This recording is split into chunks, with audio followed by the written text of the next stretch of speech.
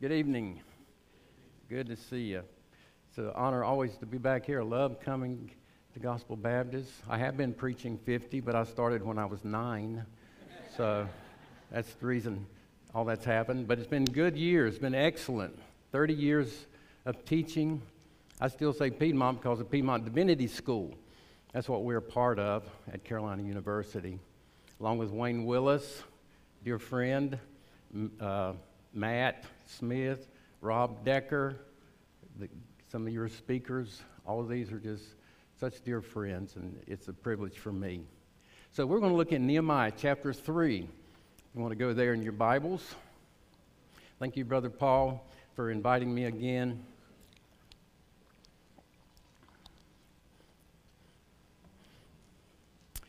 Nick was a special student of ours, and so I'm glad you caught that.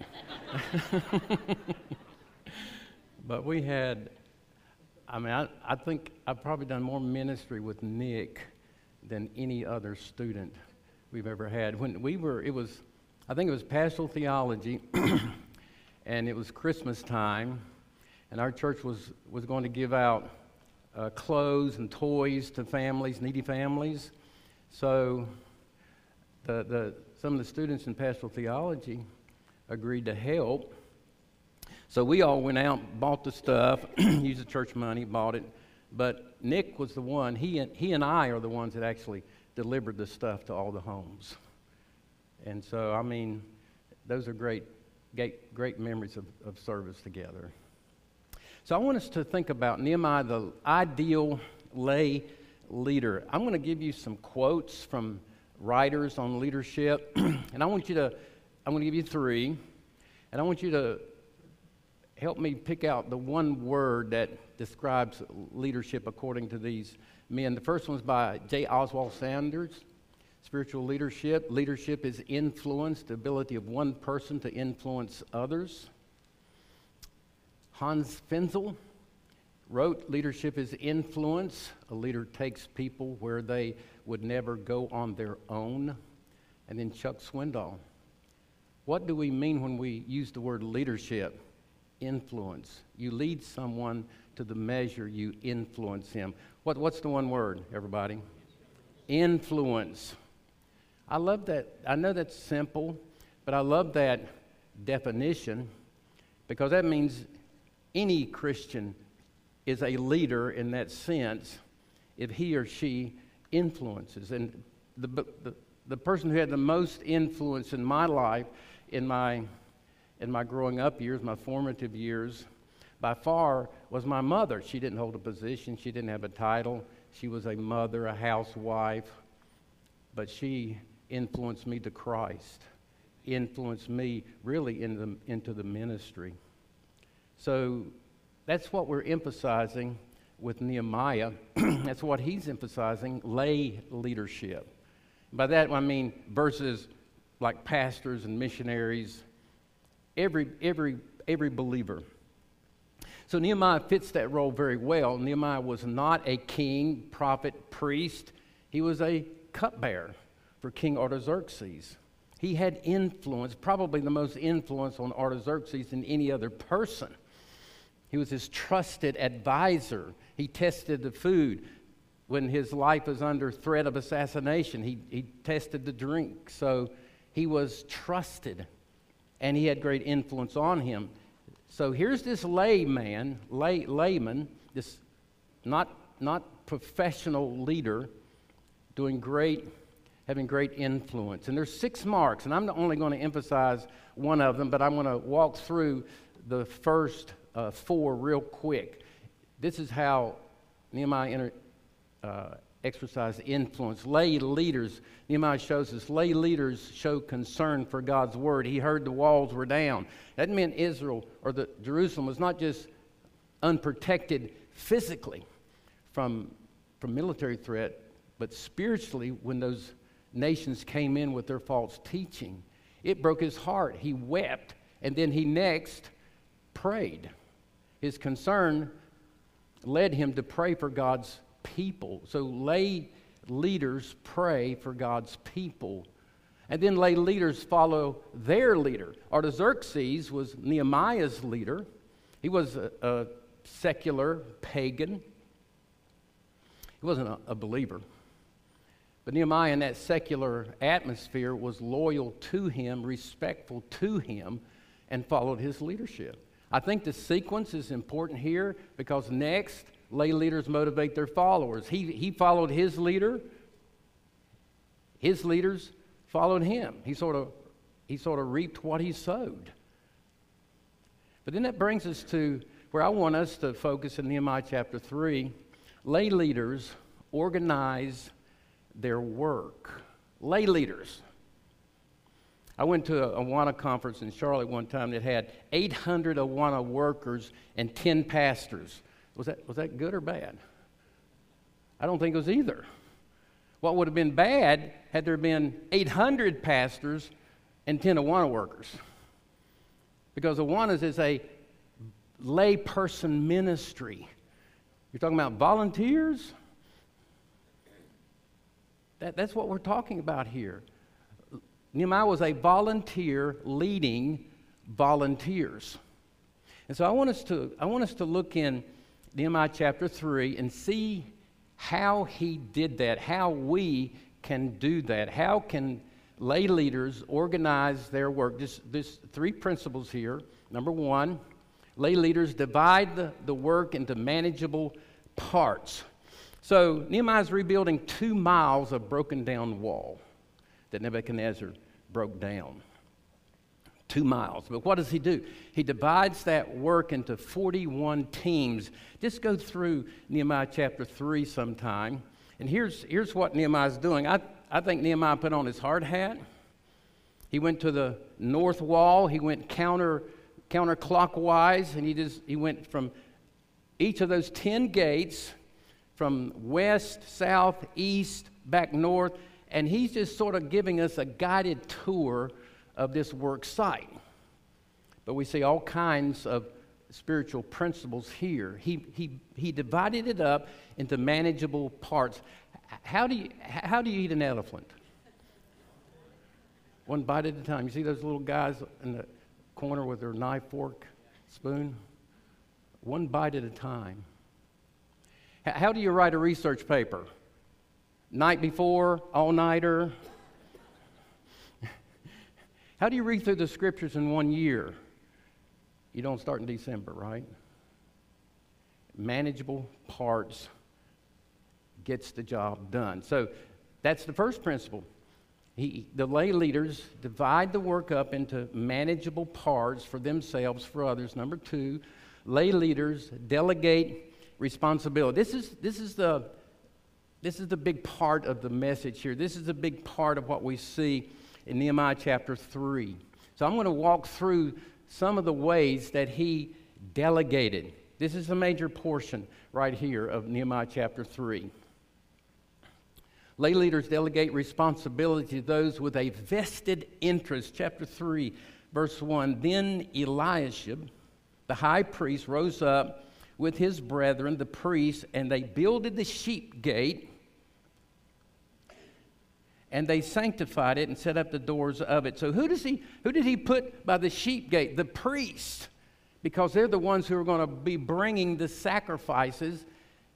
That's what there is. That's their ministry. That's what they have an interest in.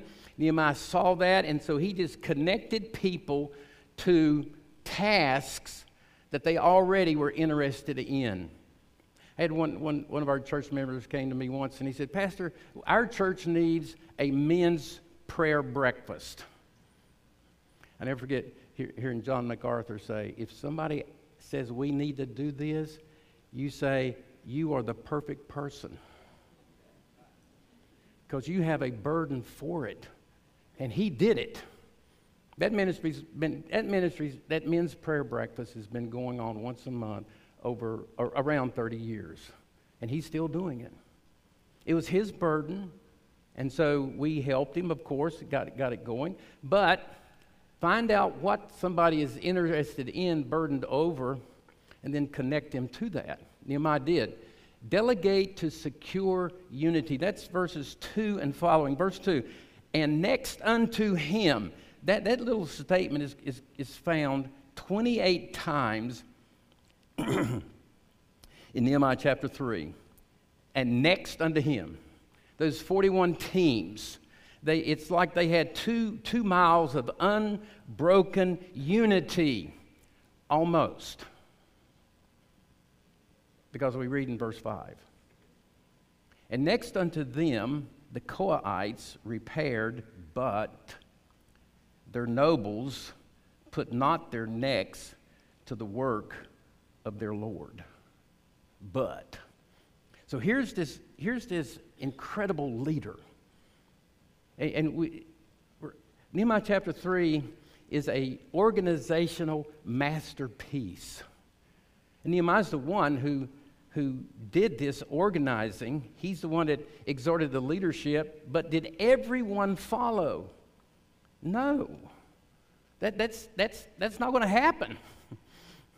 When a pastor that I know highly respect, great leader, great preacher, and he had the candor to say in one message, over the last 10 years, I've had more people to leave my church than to join my church. I thought, you got some nerve saying that, but I'm so glad you said it, because that relieves some of the rest of us. Another pastor said, when there's somebody that's opposing your work, be like that old farmer who's got a stump out in the field. You don't take your tractor, you don't tear up your tractor trying to get that stump out. What do? You plow around it. Nehemiah had to plow around different people who would not follow his leader. It's inevitable, folks. The greatest leaders have to do that.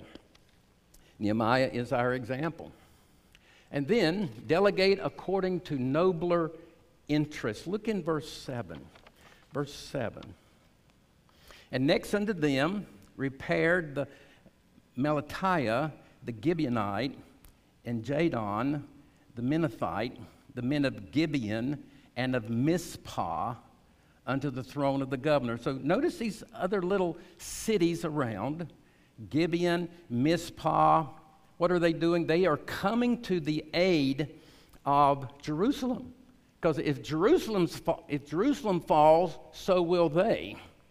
Even though they don't have a direct interest or benefit, they know that they should contribute to this greater ministry. I've heard church members actually say this. Why should I contribute to the youth ministry when I don't have any young people in the youth ministry? Well, why should we? Because hopefully they're involved now, but they are the next generation of leaders in the church, aren't they? We're planting seed now for a future reward for the benefit of the church. That's 2 Timothy 2, isn't it? Verse 2. Pass on to others.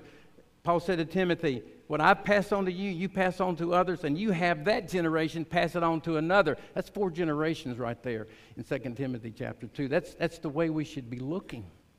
That's the way Nehemiah is looking. And then delegate according to abilities, verses 8 and 9. Next unto him repaired Uzziel, the son of Harbahai, the goldsmith. You read a little further, you got apothecaries, or those perfume makers.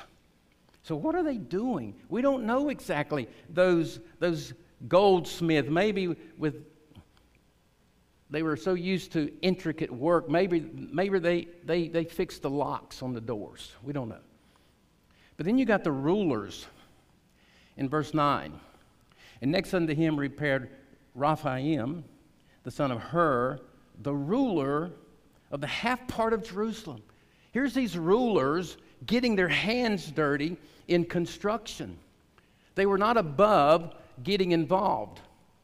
And so you see how everyone is working. They're using their abilities But they're also, I think, humbling themselves and doing service that maybe people would not think they would be doing. I think that about the rulers here. I remember on campus of Bob Jones, when I was walking to chapel, and Dr. Bob III was walking to chapel. And I saw him go down the sidewalk, and somebody had dropped their nasty Kleenex on the sidewalk. And he reached down, he picked it up, and he took it and put it in the garbage. He wanted that campus to be a good testimony. And here's the president. He's getting ready to walk in chapel and preach. He's not above doing lowly service. None of us are above it. We delegate to all, verse 12. And next unto him repaired Shallum, the son of Halohesh, the ruler of half of the part of Jerusalem, he and his daughters.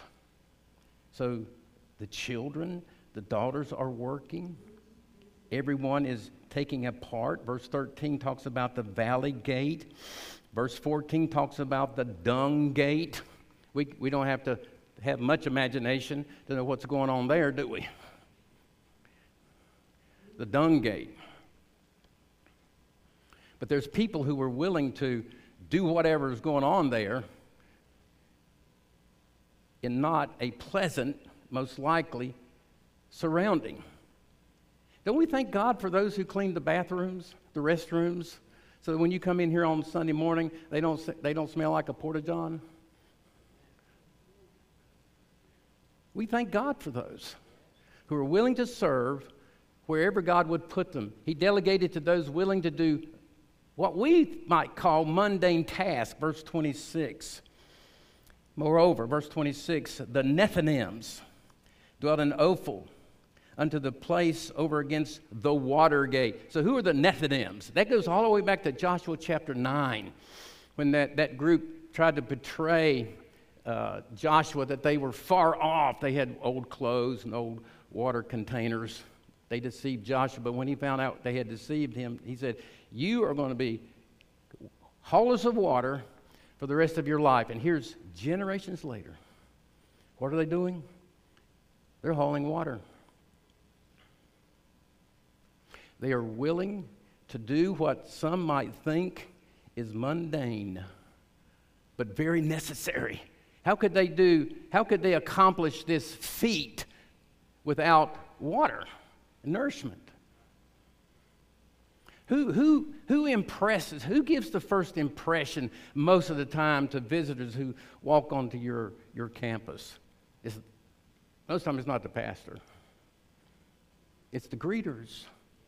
It's the ushers. What we think, he's not behind the pulpit. That's first impression. Matter of fact, everyone is a greeter, right? I remember reading this book one time, How to Grow a Small Church. I remember two things about the book. One was this. He was talking sort of more about rural churches, and I was pastoring a rural church at that time. He said rural churches intermarry. You got these families here, and they intermarry, and every time you come to church, it's almost like a family reunion. You backslapping, good to see you, uncle. But when a visitor comes, who's not married in, they almost say, and I actually heard one church member say, what are they doing here? What are they doing here? That's why we are here. We're all greeters in that sense. But you have some people here just doing what nobody's going to notice. It's not going to be announced. But God's watching. And somebody's going to come back the second time because of a friendly face and a friendly word. He delegated authority. 41 teams with 41 leaders. John Maxwell said, decisions should be made at the lowest level. The leaders should be making the big decisions. Those down here should be making those decisions. Otherwise, the leader's going to be worn out and burn out, right? You remember Jethro, Exodus 18, the Jethro principle? Moses, you're killing yourself. Sunrise, sunset. People are lined up. Delegate that stuff. Moses did. You remember the apostles? They got so wrapped up in church ministry, it was taking them away from what? Prayer and the ministry of the word. And then it says after that the church began to grow even more. Delegation. How do leaders organize their work? They divide it into manageable parts, they delegate it, and then, I really love this aspect of Nehemiah's leadership. He recognized his workers. Lay leaders recognize their workers. There's three kinds of material in Nehemiah. You have the narrative, the story of the rebuilding of the wall, chapters 1 to 6. You have prayers that make up 11%. Look at this. Lists of names make up over half. How about that, folks? You know what Nehemiah's doing? I'm writing down everything somebody does. He's giving credit to others. 75 names in Nehemiah chapter 3. Have you guys ever been part of a appreciation banquet? An appreciation banquet? We've had a few appreciation banquets. One of them we had a big pig picking. And it doesn't matter what you're having. You have a pig picking, and they're going to come. So we had a pig picking. And then we went in, we ate, and then we just tried to recognize every group that we could. Sunday school teachers, have one of the students stand up and say, my Sunday school teacher changed my life. And you just do that. You just recognize everybody you can. I mean, when that's over and you say, can we have some people to get some brooms and mops and help clean up? It's just, everybody's just rushing around, picking up, taking out the garbage. And I always like to do this before nominations. Nomination committee. To get people excited about volunteers. How many you need, Nick? How many do you need? 15? We ought to read Nehemiah chapter 3 and say, hey, count me in. Count me in. My wife loves to write thank you notes. And she's good at writing thank you notes. I write something and I read what she wrote, I just throw mine away. I think we have people in our church, people outside of our church, just do stuff for us so they can get a thank you note from my wife. People, they just want to be thanked and recognized. And that's what Nehemiah did. But I want to end on this. Well, how did he end it all? He gave glory to God. Turn to chapter 6. This is at the end, okay? Nehemiah chapter 6 and verse 15. So the wall, Nehemiah 6, verse 15. So the wall was finished in the 25th day of the month, Elul, and the 52nd day. In other words, it took 8 weeks of 6 days because they took the Sabbath off. But look at the impact, verse 16. And it came to pass that when all our enemies heard thereof, and all the heathen, that is the Gentile nations round about them, that were about us, saw these things, they were cast down in their eyes, for they perceived that this work was wrought of our God. They didn't just say, wow, what organization. And they said, look what God is doing through these believers. They weren't impressed with the work itself, but they were impressed that God's people loved him so much they were doing that.